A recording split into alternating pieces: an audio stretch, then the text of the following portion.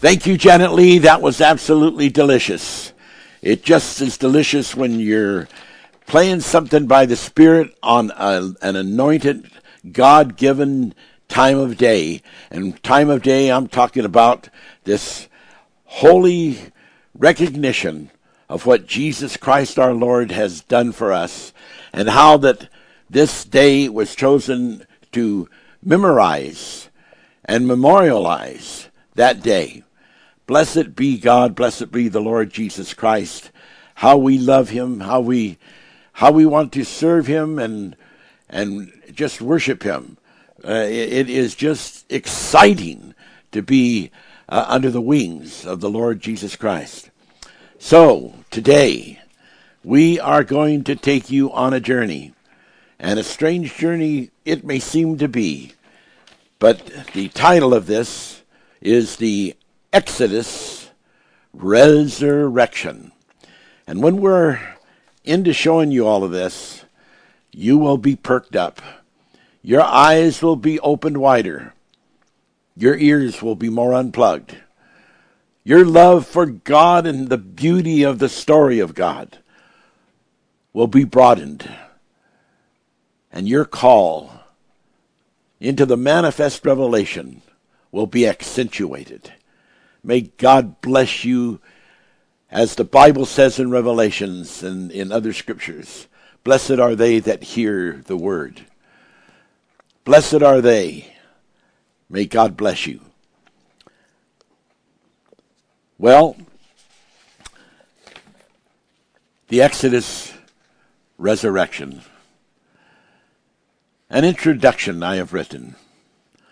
Across Egypt, across the Sinai desert, and across the waterways of these lands, from the sky eyes of satellite cameras to the shovels of archaeologists, to the speed tracking of extremely high computer resolutions, there are many operations of determined pursuit to discover an Exodus resurrection of the story of Moses and Israel.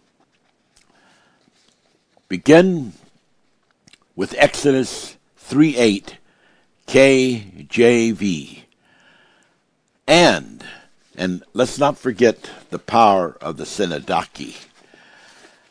Let's not forget how that once you have a word that is used and composed a certain way, it's like a great ellipsis, like ... There is more to come. But a Synecdoche is more than just that. It is additionally a statement that within the context of what you are reading, there are other associated and connected contexts that are actually part of the subject that you are reading and belong to that subject and need to be expanded within that context. So here we go, reading again out of Exodus 3:8. And I am come down to deliver Israel out of the hand of the Egyptians. Why do they write it that way? Why did the scripture put it that way? I am come down. That is just really unusual talk, unless it is to accent something prior. Now, one of the interesting things is in the Bible, in the translations, and God bless these men of old who translated the Bible, they did not have all of the knowledge of God. The Bible says that in the latter times, and of course there's different series of latter times because they fall within different dispensations. But in those times that the knowledge of the Lord would cover the earth as the waters cover the seas, the Bible says that I'm going to make a new covenant with you in a certain process of time. And that covenant is going to be, instead of the word being written in writs and laws, It will be written in the tables of your heart. There is something immediately beautiful and manifold about how the Lord says that in his word. And we want you to use an old term, hearken to these things, because they're so important. When the Lord says here, I am come down, now we're still in Exodus 3:8. I am come down to deliver Egypt, or to deliver Israel. We can think in terms of some of these translations, like quite often, the word Hebrew shamajan, the shamajan, has been interpreted in most every case of its use as meaning heaven. But in fact, it means sky and outer space. And that's what it really means. In the Greek translations, Uranus, they've interpreted it to say heaven, when in fact it means the same thing, sky, outer space. So when we begin to realize that there's a lot into the Bible that we have to look very deeply. And when we see, I came down, he's talking about he came down from the sky. He came down from outer space. He wasn't just standing next to you and says, oh, hey, here I am. Hello there. No, he came down. He came down. He, pronoun, singular. He came down. At the same time that Jesus says he came down, it can mean just a whole lot more than just the singular. Because at times, Jesus is both singular and plural. And someone says, oh, I don't believe that. That's why you've got me to help you out here. That's why you have the manifester to open your mind, to open your eyes. Like, for instance, let me give you an example, which is a beautiful, important example, where the Bible actually shows us this plurality. In Hosea 11. Now, I did not give you the scripture for this. Okay, so it's not going to be posted. This is just part of my explaining this word down. So that's why I didn't, I want to interpose it without actually lining up the scripture. But in Hosea 11, it says, when Israel was a child, that's plural. Israel is a plural nation, and it was a child is singular. Child is singular. Then I loved him, singular, and called my son out of Egypt. Now this would be an important verse for you to remember. Called my son out of Egypt. So they called them, so they went from them, they sacrificed unto Baalim, and burned incense to graven incense. And I taught Ephraim also to go, taking them by their arms, but they knew not that I healed them. Oh my, can you imagine that? Knew not that I healed them. I drew them with cords of a man. Now, someone says, yeah, well, that's just talking about Israel.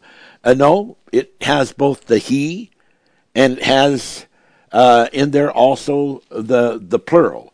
Now, how do we really know this story and know that what the manifester is saying here is so important? Well, if you look in the second chapter of Matthew 2, the story really does unfold. It just really begins to show you something that is going to be part of my teaching here today. This, again, is not a scripture I put in my list.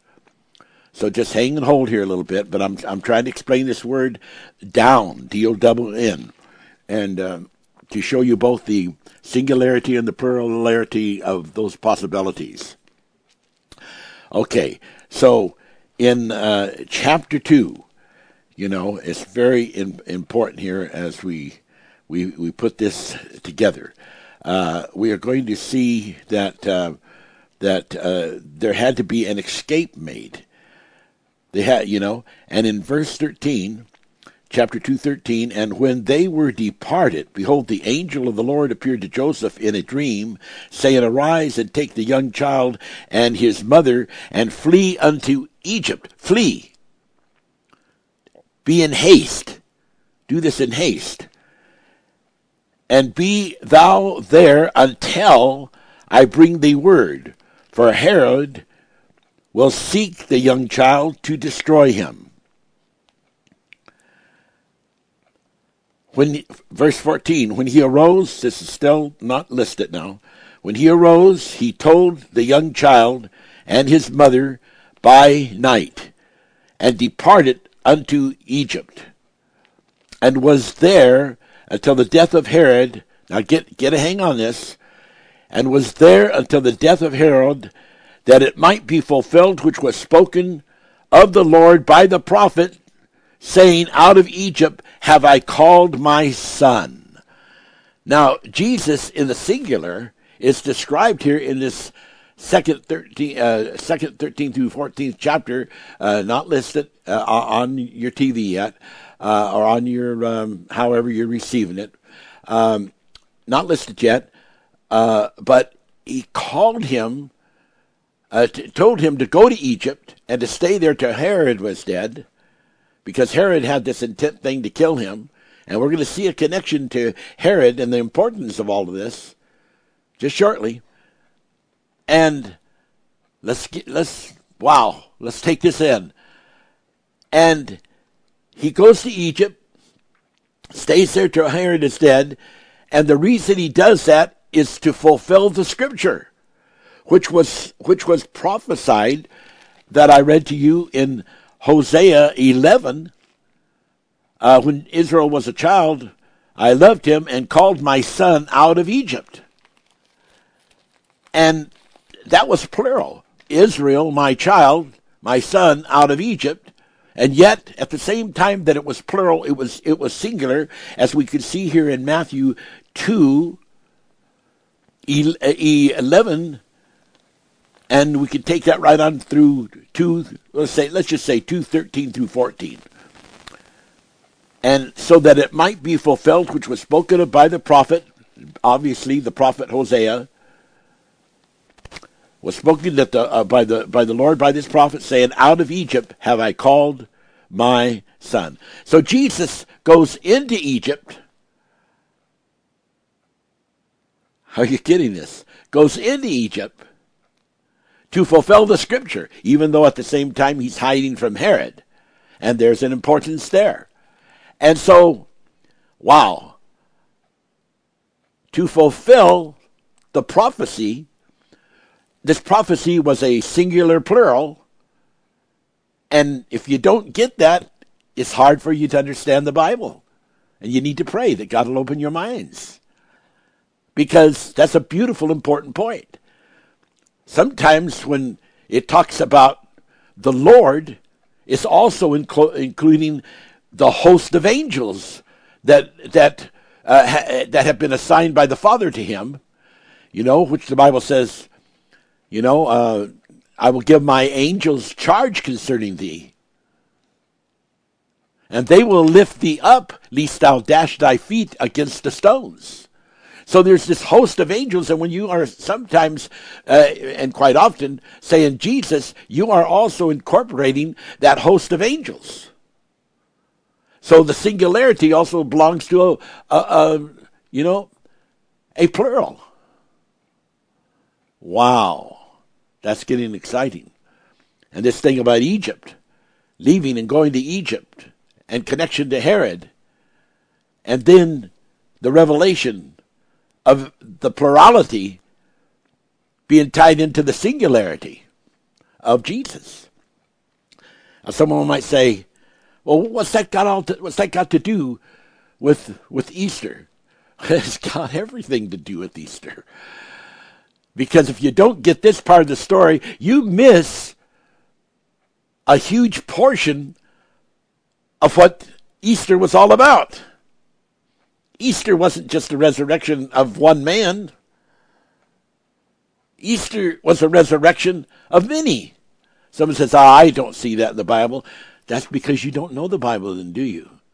Because the Bible says that on that great, incredible day when this thing with Jesus took place and he resurrected out of the tomb, it says that there was an earthquake and the graves opened up and the saints came up out of the graves. Now there's 30, 60, 90-fold revelation to that kind of thing. We're still just talking about the down thing and the connection here to the down. When Jesus came down, he didn't come alone. As we see in Psalm 68, where there was 20,000 chariots of God with angels in them. So when Jesus came down, he came down with a whole host of angels. This is big. This is gigantic. This is spiritually gigantuous. Wow. Hang and hold, people. We've got some heavy stuff, beautiful stuff coming up. Okay. Exodus 3:8, that's the same one I had open to you. I am come down to deliver Israel out of the hand of the Egyptians. Now, we're enveloped in the whole of this subject in the lost book of the wars of the gods. I am come down is not just singular. It is singular, but it's also plural. It's manifold. It's a singular plural. It's like the word Elohim. Elohim can be singular, but it can also be plural. And so the manifest uses the term manifold. Wow. Okay. I'm come down to deliver Egypt out of the hand of the Egyptians. I've come down to deliver Israel out of the hand of the Egyptians. There we go. The whole purpose of him revealing himself to Moses in the bush, which we showed you last week, was actually a chariot of fire or a zith that some people call flying saucers. That was in, and we showed you the scripture, how that there was this metal that was part of the meaning of the flame, and how that fire was actually a term that could be used to describe an individual. Like God is a consuming fire. And we showed you many other scriptures, which if we get the opportunity, we'll go back over a few of those things today. If not today, we'll catch it. I came down, and there's an and connected there, a synodoki. An and connected to the I. So no, I and my host of angels. There's the other part. Someone says, yeah, but that's not together right in this particular scripture. The Bible is not written chronologically. It is not written chronologically. It is not written chronologically. And any scholar and any, avid reader would know that. So it all has to be put together. And the consensus has to be that the Bible is a whole book, and it's been made like parables and made like puzzles. And you have to take all those puzzle pieces and put them together, and they have to fit so that you have a right and correct picture. And when you don't put those pieces together, then you jam them in, and you bend parts of the puzzle, and you force it, and it doesn't really fit that place. And so you end up with something that is not contextual, not fitting, not Holy Ghost represented. But when you put it in, and it just with ease fits into the slot that it belongs to. And then the picture comes together and you say, oh my God, what an absolutely lovely art that the Bible is. What a beautiful word that the Bible is. And have you made that transfer? Have you transferred that word which is written, what the Bible says, that the letter kills. There's a lot of people out here that their faith has been killed. As that scripture that I read you, they don't even know. Like Ephraim, Ephraim didn't even know it was healed. Didn't even realize it was healed. There are people out there that think that they've got the cream of the word down. They've got it pat. But they're not healed. They haven't come into the rest. They're still struggling because they don't have the real picture yet. It hasn't been transferred from the letter killeth to the infolds of the heart, which by the Spirit makes it alive. And we're still in Exodus 3:8. I am come down to deliver Israel out of the hand of the Egyptians. Who's going to deliver Israel out of the hand of the Egyptians? They said, well, the Israels were good warriors and that they delivered themselves. Did they? No. Without the miracles of God, without the intervention of God, without the incredible things, you can see that Pharaoh, with all his magicians who were on the dark side, Egypt would have never been released. They would have never been released out of the land of Egypt. So Ephesians 6:12 is so emphatically important here. God wanting us to understand that this war is not with flesh and blood. This war is a war of principalities. Principalities that are operating through the sons of light versus the sons of darkness. There's a war going on. It's still going on. And these principalities, just like in the days of Daniel, when Daniel was trying to seek and get an answer from God, and this dark prince interfered and blocked the revelation, blocked the Holy Spirit from being able to do the work until an archangel came. Another archangel from the good side came and rebuked that prince of darkness and liberated Daniel so he could receive the word. There are millions of people out there who are in and around and about the word, but they're not really baptized into it. It hasn't been transassimilated through the transfer of the word that killeth to the word that maketh alive by the Spirit in the tables of your heart. And we're leading you, and we're guiding you, and we're calling you to come and listen to this word of the Holy Manifest. And some of you have the responsibility to minister and let other people know about these broadcasts and about the blogs and about all the word that's been manifested and brought forth.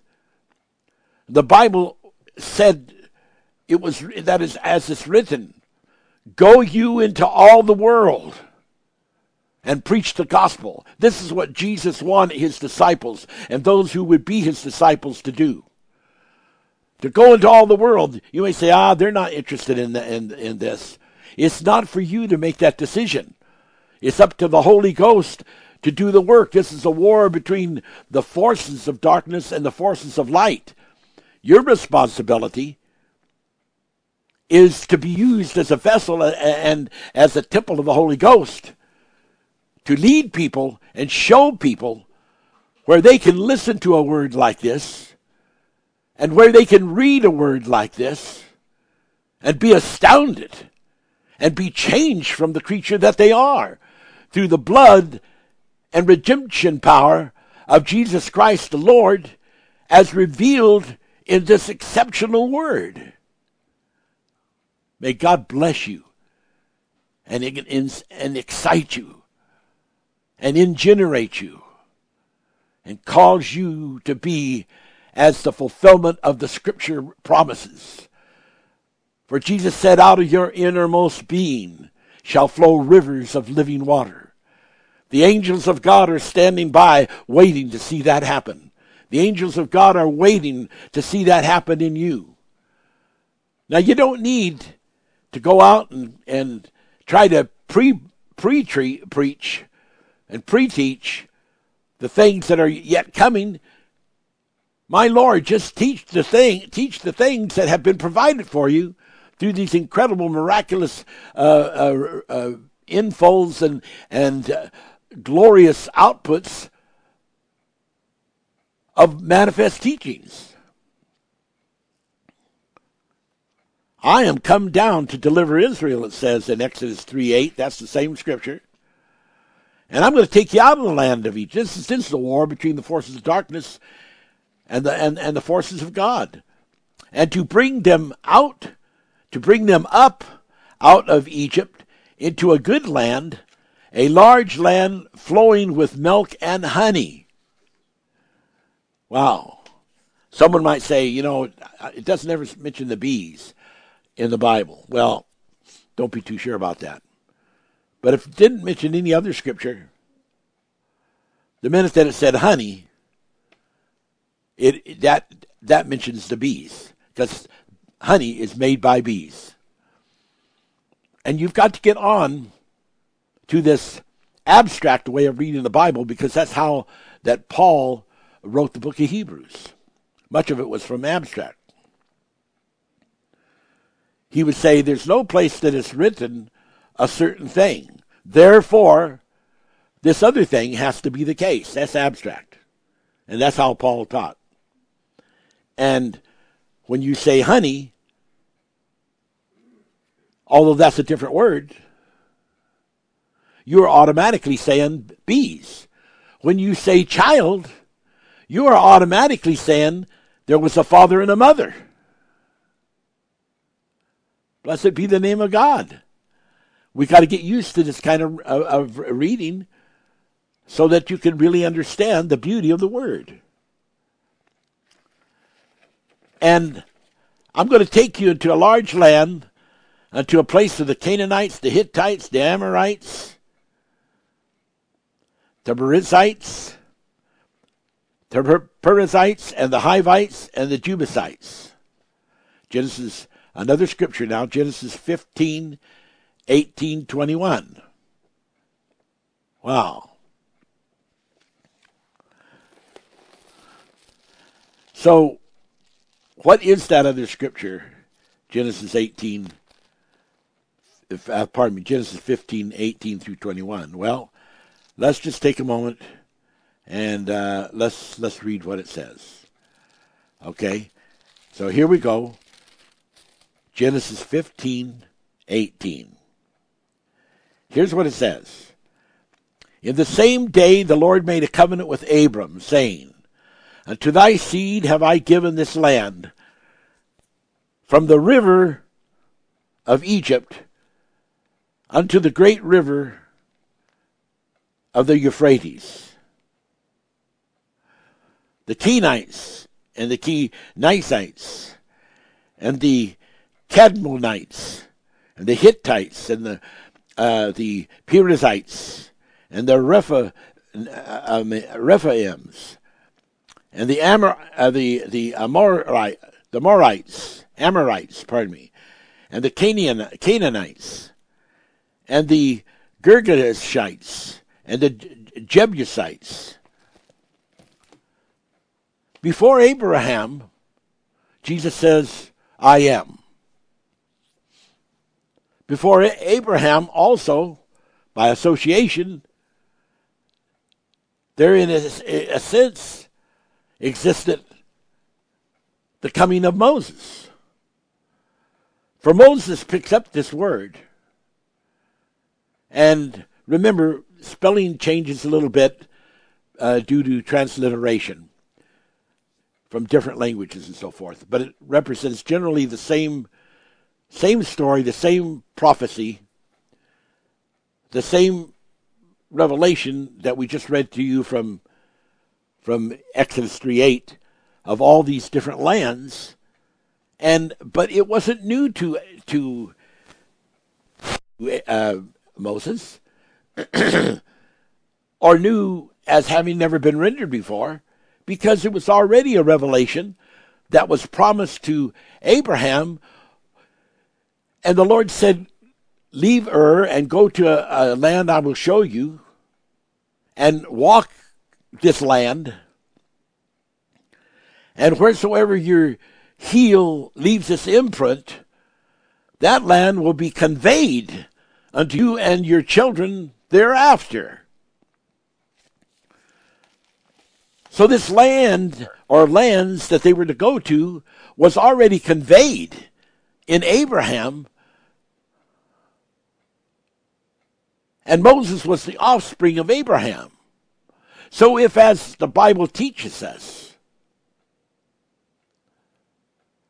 that Levi paid tithes in Abraham, having not yet been born, but nevertheless was incited and excited by the Holy Spirit,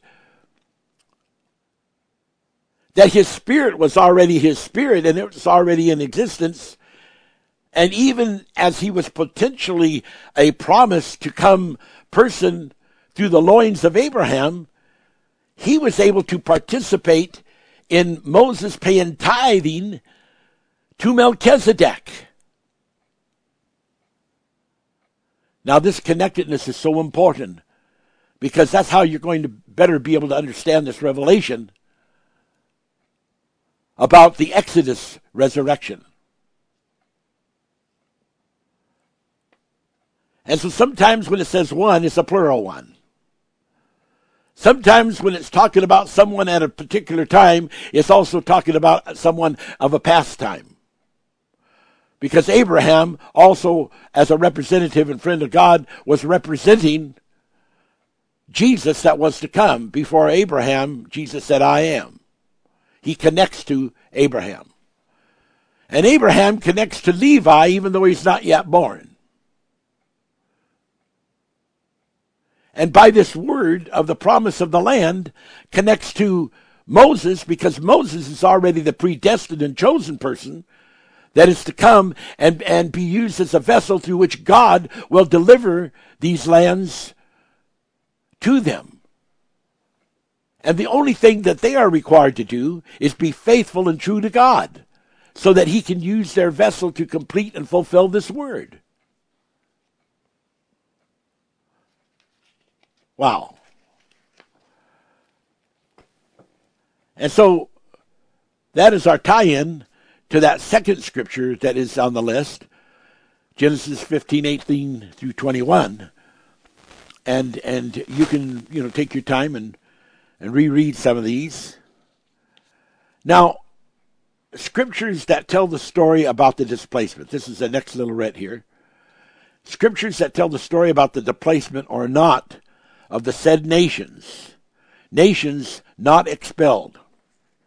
Now, I'm not going to turn to all these scriptures and read the whole thing at all, but I'll just quote these scriptures. And in every case where one of these scriptures is given, it basically says that the people of Israel did not succeed in expelling these particular people.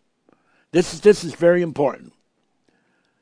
So, Joshua 11, 1 through 8. Joshua 13, 13. Joshua 24, 11. And let me do that again, go a little slower.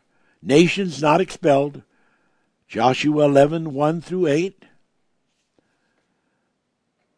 Joshua 13, 13. This should be going on the screen. You people, we started this to help you with these scriptures. Joshua 24, 11. Judges 1, 19. And Judges 27, 36. That's 5 scriptures alone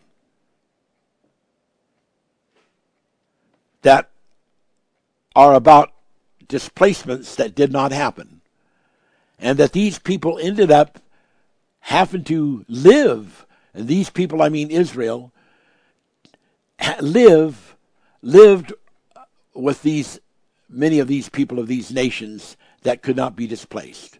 I don't say every one of them, but the Bible is very clear that these people began to live among the Israelites.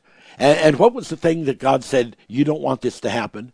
Because if you do, you'll become corrupted by their religious concepts and by their false gods. If you do this, you'll begin to intermarry with them. And there's a reason you're not to intermarry with them.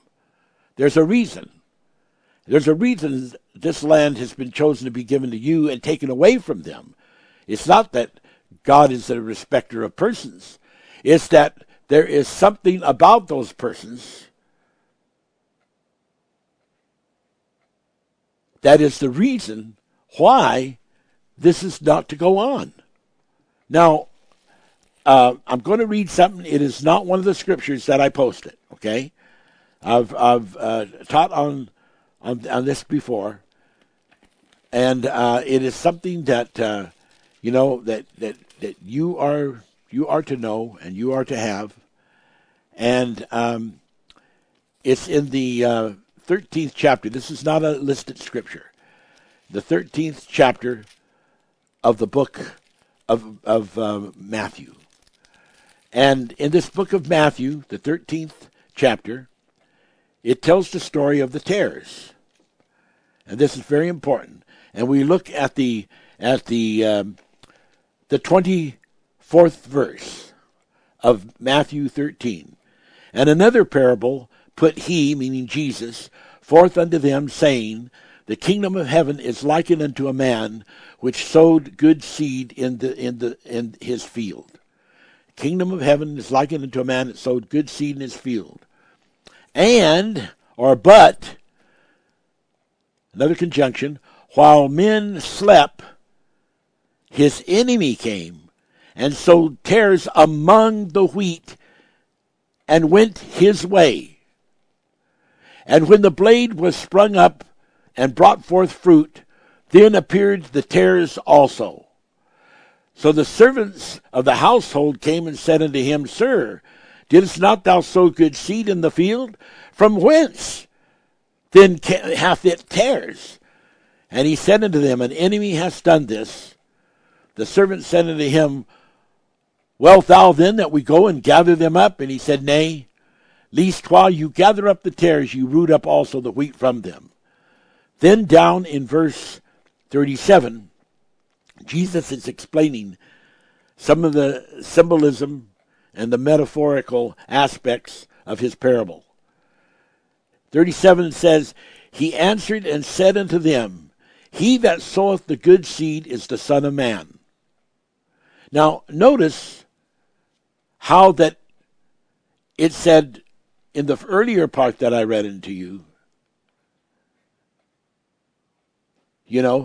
that it says, the kingdom of heaven is like this, when a man went and sowed good seed. Okay. Notice that man was actually representing the Son of Man. And in verse 38, the field is the world. The good seed are the children of the kingdom, but the tares are the children of the wicked one. And the enemy that sowed them is the devil. And the harvest is the end of the world, and the reapers are the angels. Now, ladies and gentlemen, how do we need it any clearer? How do we not understand when out of all the tribes of Israel that God delivered out of Moses and saved them from the bondage of Egypt, that afterwards the majority of those people he had to retain in the wilderness for 40 years and, in a sense, allow them to be destroyed, even though he had once saved them, because they had in them the germs of rebellion. And the scripture tells us that after all that God had done, that they went backwards and began to worship Baal and Ashtoreth. Now, this Baal and Ashtoreth brings the children of Israel involved in possessing the land, but failing to do so because they got intermingled with these other people, and that because of their disobedience they were not able to cast them out, and that these people had something in them, same things called tares, because they were the children of the devil, in a sense that they had in them non-spiritual attributes. And they were to be destroyed because of these non-spiritual attributes. But instead, they began to get worshipped, and here we got the father of Nimrod, Baal. That's B-A-A-L. And we got Nimrod's wife, Ashtoreth, which they are worshiping. So this thing going all the way back to Egypt, all the way back to the story of Egypt, and the coming out of Egypt is connected in many ways, and connected all the way back before many of these other existences to Nimrod after the flood, his father, his wife, and what they represented for the people to worship false gods. These things with the teachings that we've given you are incredible. Okay, it is time to take a break. Janet Lee at the organ. We'll be back. God bless you.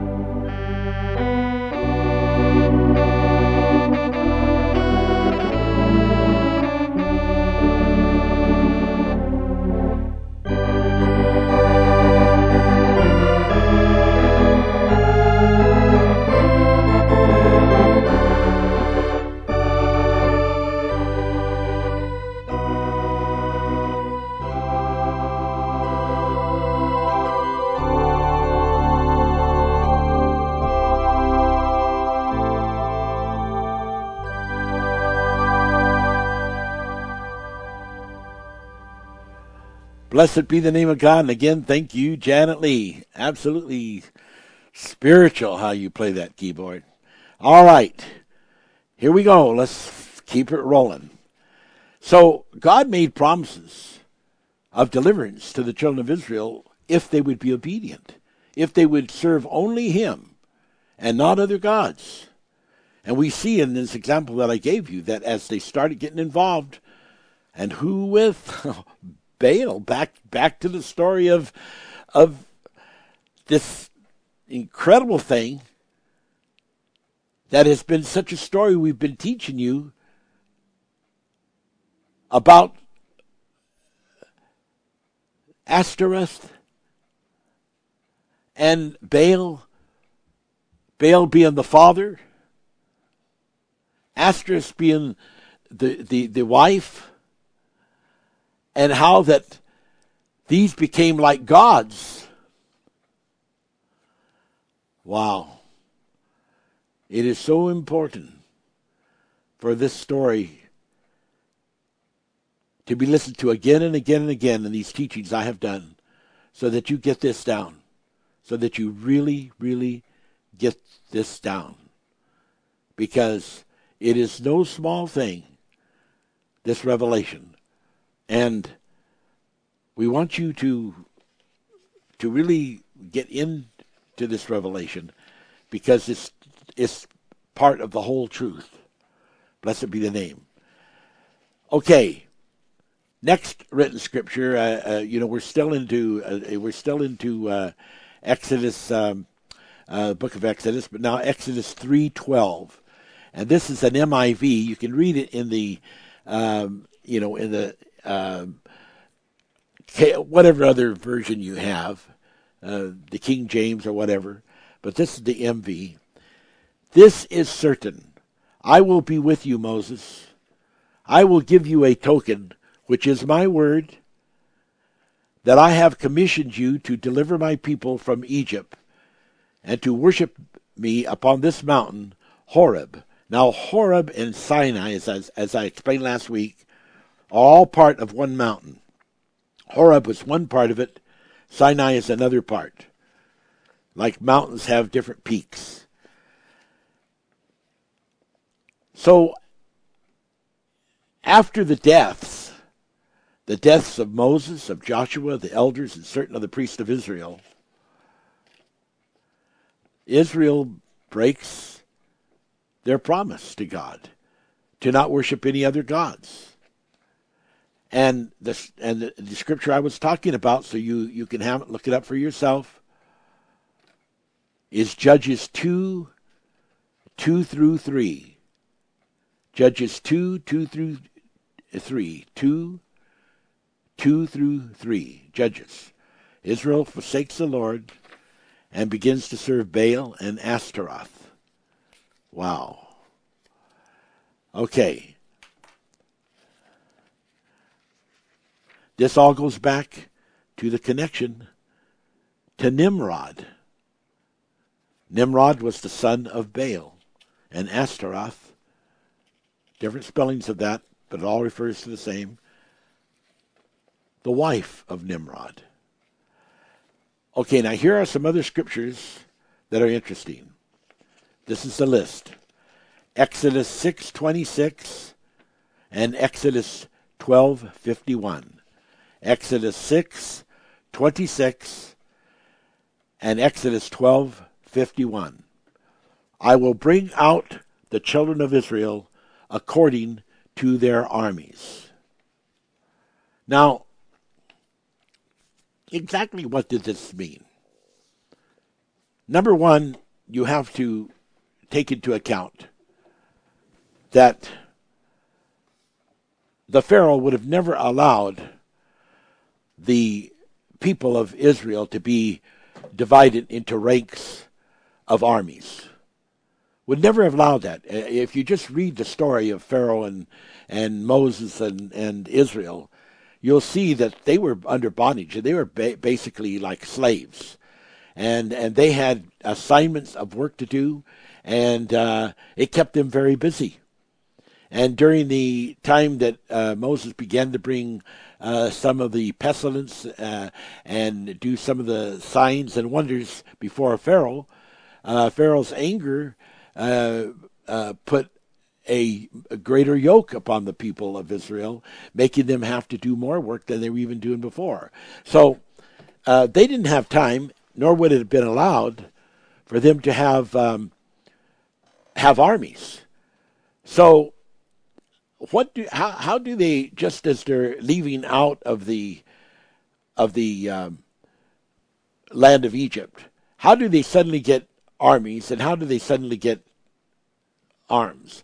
Well, yes, I can see how that they could have gotten some arms, but how would that make a true soldier out of them with the little bit of time that they had?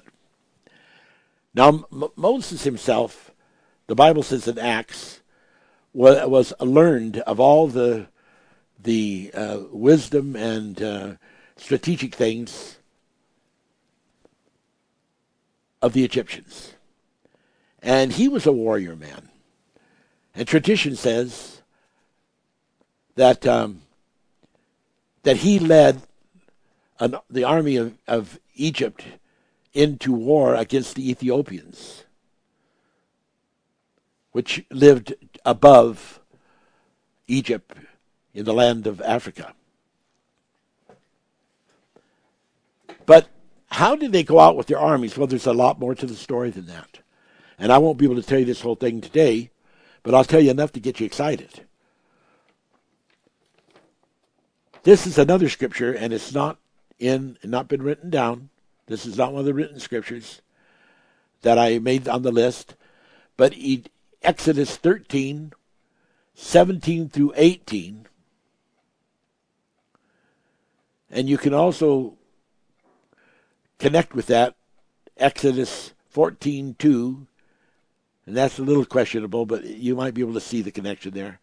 And Numbers 33:6. So Exodus 13, 17 through 18. Also Exodus 14:2, and especially Numbers 36:3. And the children of Israel in Exodus 13:17 says, and the children of Israel went up harnessed out of the land of Egypt. This is the key code scripture. Without that scripture, you're not able to find the DNA, the spiritual DNA of the revelation. But what the word harness means, it has a meaning of 5, and 5 in a rank. There's ranks, 5 ranks. Now, when this thing is talking about armies, it has a parallel meaning. It's talking about how that Moses separated the groups. You remember even Jesus when he was feeding them the miraculous thing of the fishes and the loaves. He divided people into 50s, and other times with the group was larger, maybe into hundreds. Well, when they went up out of Egypt, they all went together, and so they, as a group, they all went out. So it's not out of line when some scripture says, and they all came out of Egypt, because they all came out together.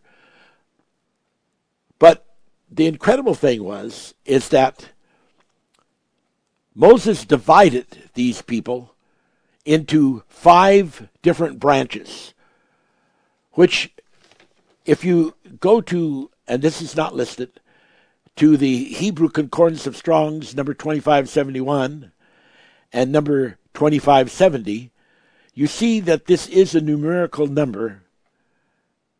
It's a numeral, and it's a number 5. Include with that number in the Strong's Concordance, 2568.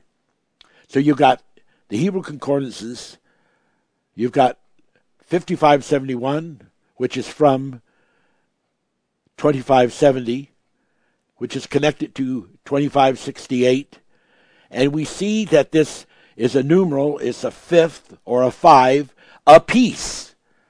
A piece. So there's a separation. It's like a branch. There's other scriptures, I can't give them all to you today, that show the branch thing. But the ribs are like branches, and they're separated. And so when we're talking the fifth rib, we're really talking about the fifth rib as a singularity. But the fifth rib is including all the other ribs. And the particular 5 designated ribs. So we can say 5 branches, 5 ranks, 5 ribs. And one rib is separated from another rib. There's flesh in between. And other consistencies of constitution of the body. So, what happened? I won't be able to show you this story in its beauty and fullness. But these people, they had money. And so some of these people were sent to go out like as tourists. They went out before the whole group. They all went out of Egypt, but they went out, some of them before the main body left, because they were divided into 5 different groups. Some went out to the Mediterranean, and they had borrowed almost everything could be imaginable from the Egyptians. And the Egyptians were terrified to have them stay. They wanted them gone, and they gave them their jewelry and silver.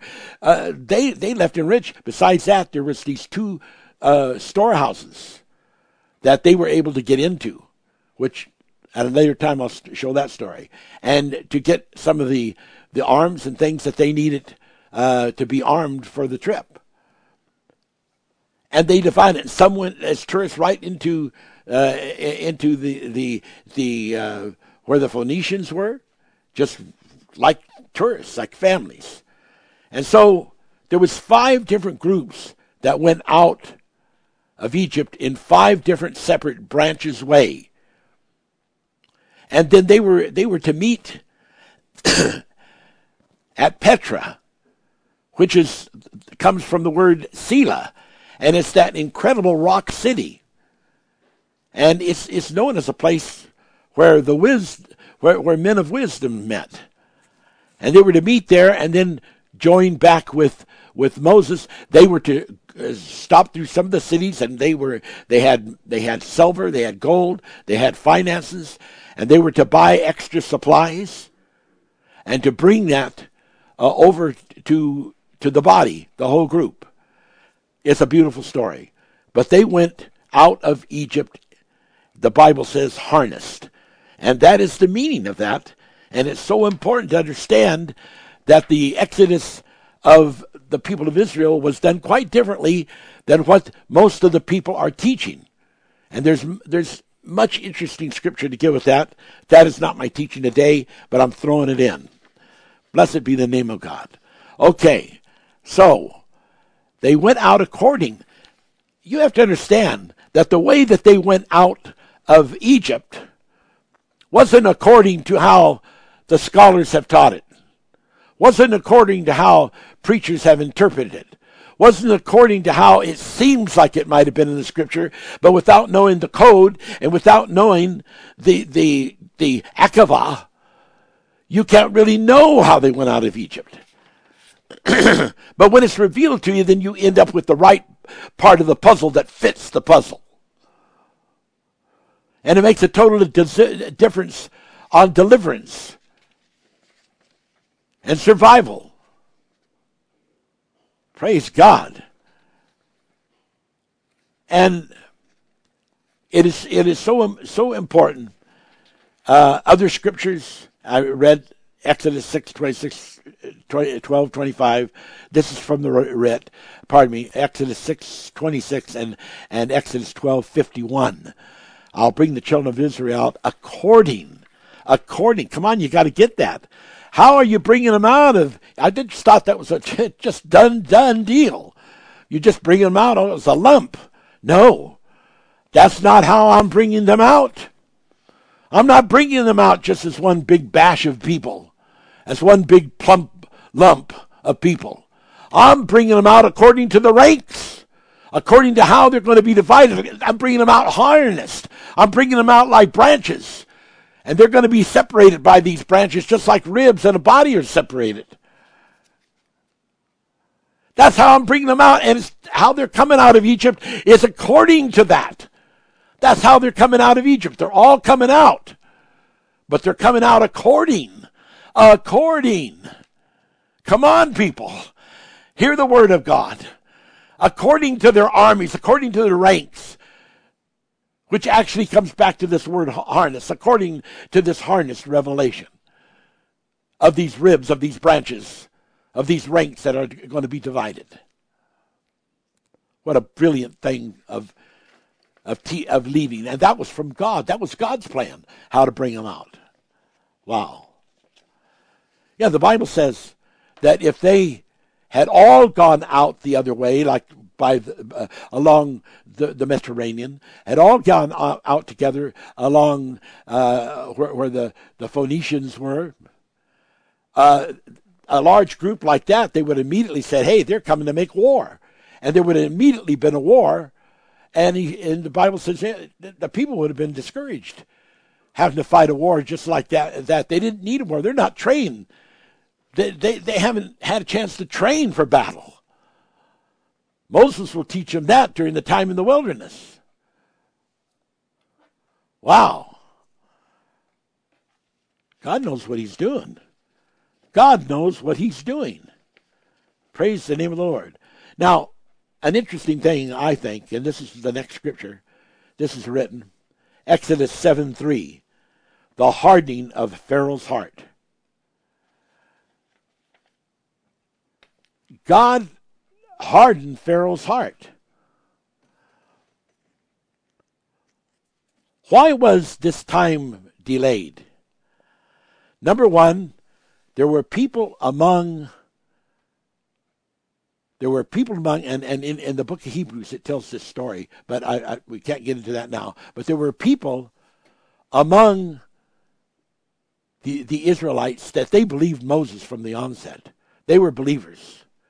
But there was other people among the Israelites that they just had a hard time really knowing if they wanted to believe or trust. And so God hardened the heart of Pharaoh so that there could be proofs.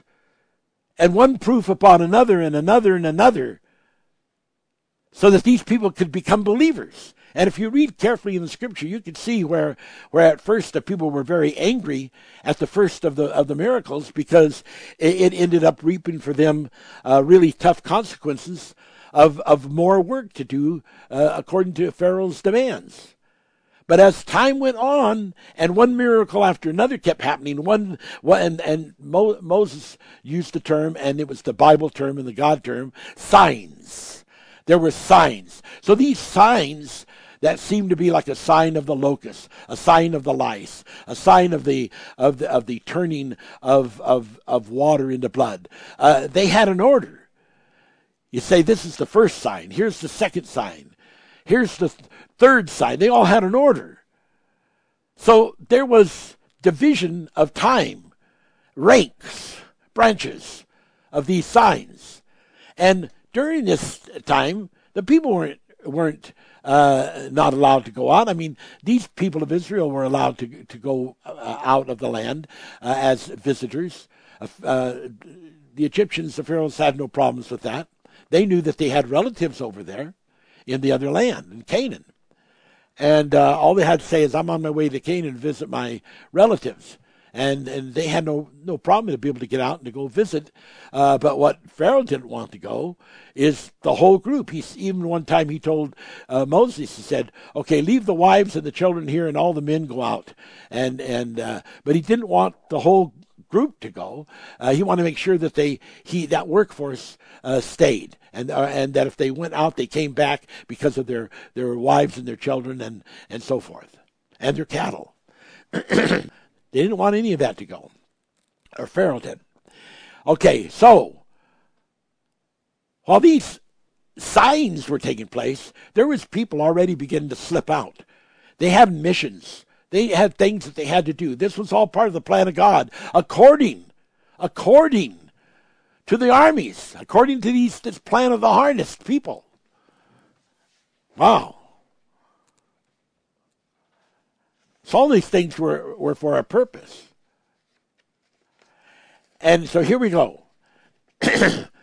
Exodus 7:41 again mentions, and this is a written one, again mentions God will bring forth the armies of Israel. Exodus 12:2, another written one, this month shall be unto you the beginning of months. It shall be the first month of the year to you. Who would ever dare to do something like that? To take something that was a national or worldwide recognized cycle of time and have the intestinate fortitude to just say, we're changing the time. Those other months that were previous and that other month that was supposed to be the first of the year, that's canceled. This month that we're going out, this is going to be the time that is the first of the year because it's a spiritual time. And we need to understand from that, ladies and gentlemen, that the times and the seasons belong to God. And so sometimes when we see times in the Bible and we're following genealogies, there is so much that has to do with God's accounting to those genealogies. Because there are people that had a natural following of genealogy, but they were not accepted in the spiritual lineup of genealogy. So in God's timing, in God's record, they weren't counted. So you would have a compression of time. On another score, there would be those areas that actually occurred literally, physically, but were spoken of in terms of metaphors, parables, signs, so that people would not be able to recognize the Genesis revelation in the first chapter of Genesis, that the time that God had, that he had given the world, this earth, was star time. And they'd not be able to recognize things that were according to star time because they didn't know how to put the scripture together. And all they could do is line upon line and precept upon precept, of which the Bible says that people that believe that method will fall and go backwards. So they go backwards into a pagan mentality, not being able to really understand the timeline, not being able to really understand the long time. So they have the disposition of the dinosaurs out of context of time, the disposition of the flood and when it actually happens out of time, and all these different ideas not being relative to how it really happened. So then when they start looking at these things from archaeological perspectives and paleontology and chemistry perfections, they end up not being able to interpret things correctly because they don't have the constituency of understanding the spiritual revelation. Wow. Okay. So, we got to move on here because there's some really important things. There's some other scriptures I gave you. You'll have to, that are written. Exodus 12:11 says, "Eat the Passover with haste. Sanctify all the firstborn, man and beast." Exodus 12:48, "Stranger may eat of the Passover. If he is circumcised, he will then be his homeborn."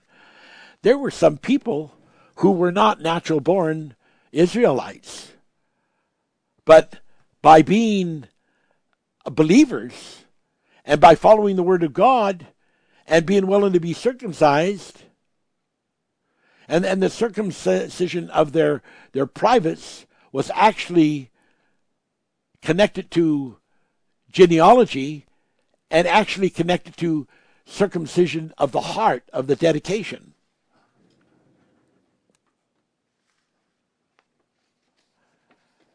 And in Exodus 13:13, it sort of explains this. The strangers of Exodus 12:48 were sort of considered like to be asses or donkeys. But it says every firstling of an ass can be redeemed with a lamb. Exodus 13:13 and Exodus 12:48. Okay, I got to move on. The Exodus resurrection, scriptural proof. Number 1, Revelations, this is written, 11:7 through 12. And their dead bodies, this is speaking of the two witnesses, shall lie in the street of that great city, spiritually called Sodom in Egypt, where our Lord was crucified. Not far from the crucifix site was located the resurrection site. Let's explain this. We know that in the literal sense, in Israel, where there was set up the crosses, usually outside the walls of Jerusalem, that not far from there was also the location of the resurrection site in the literal, actual situation of the cross, the burial, and the resurrection. So when we read in this word that their bodies shall lie in the street of that great city, spiritually called Sodom and Egypt, where also our Lord was crucified. What? The Lord was crucified in Egypt? The Lord was crucified in Sodom? And we know that if that's where the cross was and he was crucified there, spiritually speaking, then not far from where that cross was would have also been the burial site and the resurrection site. Now, I wrote here, in the spiritual realm, time does not exist. And physical locations have no space between them. Specific places such as cities represent designations. Like, for instance, other scriptures. This is all written. John 3:12 through 13. Jesus says he is in heaven and on the earth at the same instant. You'll have to read that. John 2:19-21. Jesus said, this physical temple, I'm going to, as you see it, well, I've got a revelation for you. The Son of Man's going to destroy that in three days, or it's going to rebuild it after it's been torn down in 3 days. But the Bible says Jesus was talking about the 3 days that referred to the resurrection.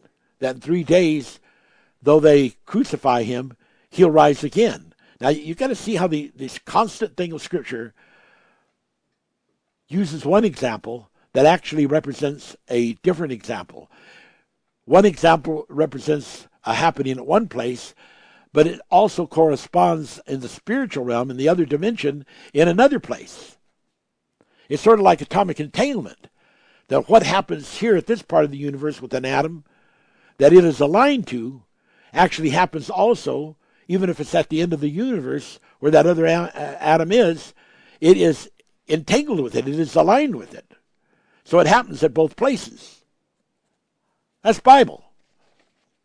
And here we have this scripture, the spiritually called Sodom and Gomorrah, where the Lord was crucified. Okay? Ezekiel 37. Wow. Oh, you got to read these scriptures here. I haven't time to read it today. But you got to read it again. You got to get this story. A valley of dead bones that represent dead Israel, who will be raised again to life. Now, where were those bones? Where were they? Well, those weren't bones in Israel. And God is looking at something and showing us something spiritual. And he's making connections. And one of the things that it says here, also in that scripture, it talks about all the different tribes. And it says, the day will come, there won't be all these different tribes. There's just going to be one group. They're all going to be one group under one name, under one banner, all called Israel. And there's so many connotations of spiritual insight that I could bring into that. But I have time today for the things else that I want to say. Okay? And then it goes on. And it explains here in Colossians 1:24, for his body's sake, the church. We see that Jesus is both the husbandman, but in another sense in which he is our body, the people, then he also represents the church, and the church also represents the woman. So we have all these different parts, which are like the cells of the body. They are all individual, and yet they are all a part of the one body. So that Jesus is one thing, but by the Spirit, he's all these other things and connections and parts and body and church too. Now, Paul understood this. And Paul writes in Galatians 6:14, it's another written scripture. And he speaks of Jesus Christ, by whom the whole world is crucified unto me. That through Christ, he has a personal asset in that crucifixion. That they're not only crucified unto Christ, but they're also crucified unto him as an individual, because he is in the process of being transassimilated to Christ. Therefore, he is a part of Christ, and by being a part of Christ, he's a part of all of those people that were crucified unto Christ. They're also crucified unto Paul. So that we see that one crucifixion of another time is transferred spiritually by that same crucifixion happening in another person at another time in another place. Although Paul was alive at the same time of Jesus. The time was different. The place was different. Wow. And that is nothing but beautiful. That is nothing but beautiful. Okay. Now let's get into some stuff here. I gotta hurry. This thing of Egypt, I already gave you that one scripture that says that Jesus in the second chapter of Matthew was to return. He had to flee from Herod. We already gave you that scripture. He had to go to Egypt. And then he had to come back out of Egypt because that was a prophecy in Hosea 11. So we see then spiritually how that even though what happened at Jerusalem, that by the Spirit it was also happening in its connection to Egypt. Because there's a whole valley of dead bones there. Just like the bones of Joseph that had been carried there, or that he died there and was to be brought back from Egypt and to the promised land. There were people that didn't make it to the time of faith. There were people that didn't make it across the line. But God, by the Spirit, brought that resurrection to Egypt. Said, when I am resurrected, they are resurrected by the Spirit. Because Egypt took in the people of Israel and gave them a place to live. And there was a time of 200 years, or if you're counting it by generations, and a generation being 100 years, it was 400 years. Depending how you're counting it. There's scripture for both. And so, there's a connection to Egypt. There's a connection to Egypt. And those people have a promise. And those people that went out of Egypt, that were born in Egypt. So in a sense, they were Egyptian citizens at one time. They are all part of that redemption and that resurrection. They're all part of the Exodus resurrection that's tied in to the Jesus resurrection and the Jesus crucifixion. Paul understood that. Jesus understood that. And the people of God are called to understand that. Now, we need to understand this thing about crucifixion. We need to understand that the first crucifixions on a cross actually happened in Persia. And Darius, the king of Persia, at one time when he took over Babylon, he crucified on crosses 3,000 of what he considered his political opponents or potential political opponents. 3,000. That was the first use or mention of it, except that it was already known in the Bible, already understood in the Bible, and spoken of in the Bible, so that in Deuteronomy 21:23, this is not written now, the Bible says, "Cursed is everyone who will hang upon a tree," the tree representing the cross. So that revelation goes all the way back to Deuteronomy, which was written after coming out of Egypt.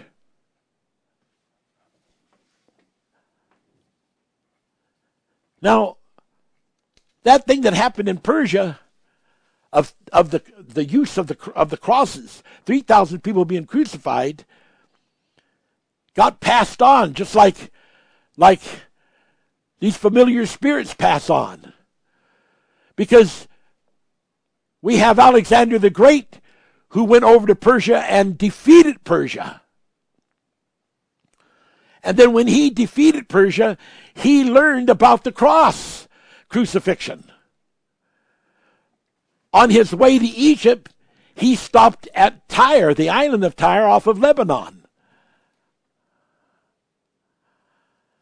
And after a courageous thing to defeat them, building a causeway out, and there's a whole story there I don't have time to tell, and defeating those people there, he used the technique that he learned from Persians, from King Darius, and he crucified hundreds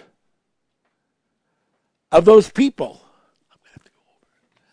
He crucified hundreds of those people in Tyre on his way to Egypt.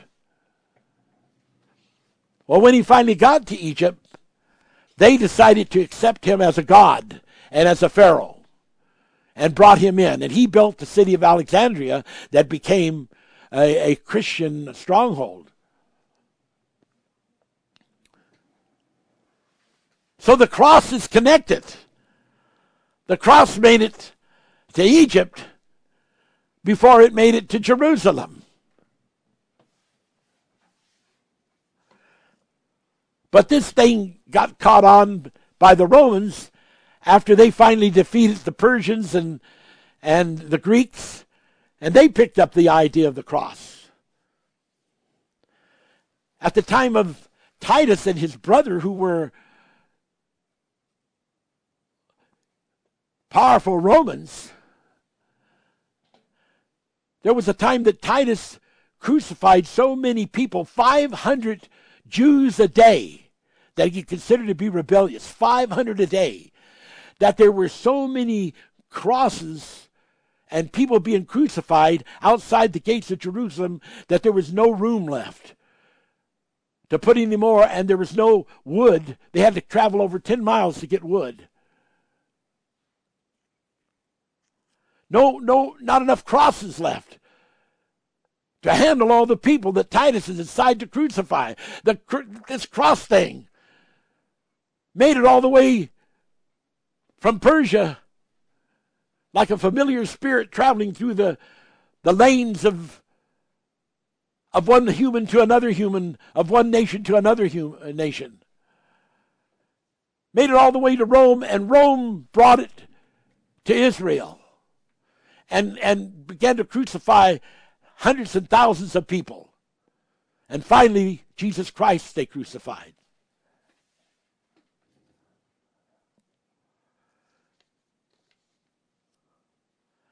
Now, where does this Sodom thing come in? Well, a lot of people don't know that the Dead Sea, the Salt Sea, over there by near to where the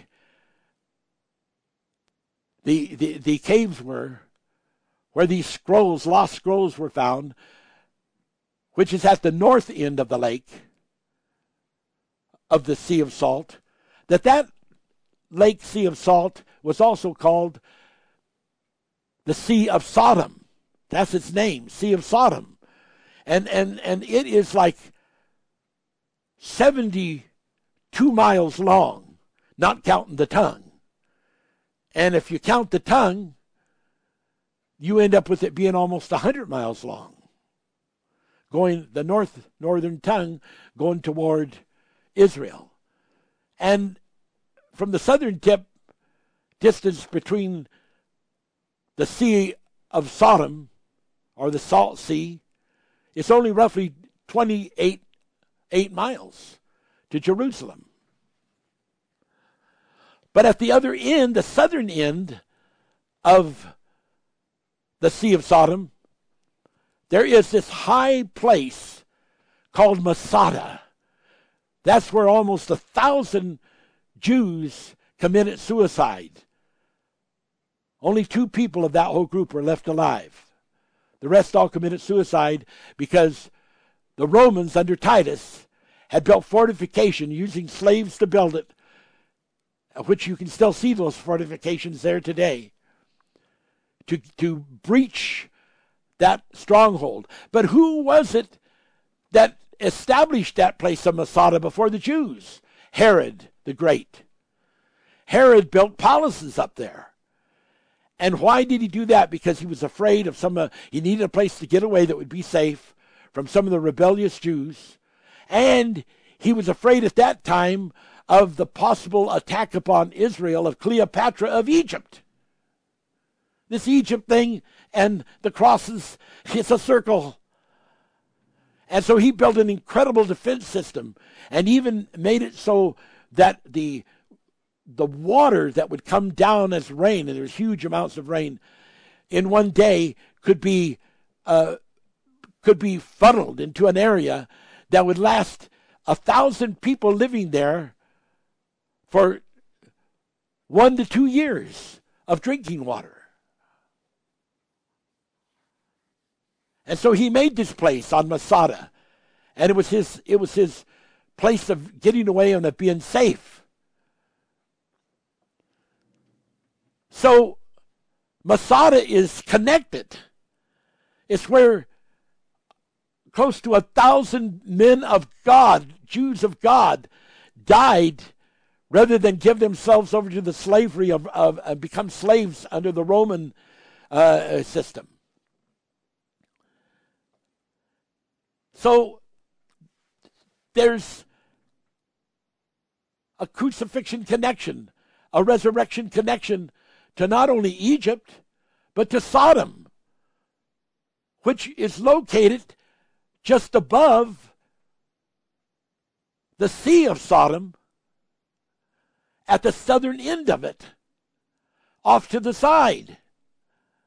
And so when the Bible says they've been crucified, the 2 witnesses in those places called Sodom and called Egypt, you can see now the real, true, incredible connection to Sodom and to Egypt. And you know what? I've run out of time. But we'll continue this story. But now you can see a real insight of this story on Easter Day to the resurrection of Egypt. My son must return to Egypt and then come back from Egypt to make the circuit, the spiritual circuit, to fulfill the Exodus resurrection and the connection to Jesus Christ our Lord, our Savior, our God. We praise you, Jesus. We love you. As I close, and my wife comes to play the organ, God bless you. We love you. May God reach out his hand to you, dear Prophet Charles, and heal your body. May there be a miracle. May you, Betty, and his Holy Spirit heal you, and there be a miracle. May God's Spirit reach out to you, Shoshana, May God heal you and give you the beauty of salvation. May God reach out to you, who I have been ministering to, in Jesus' name, and heal you. God bless you.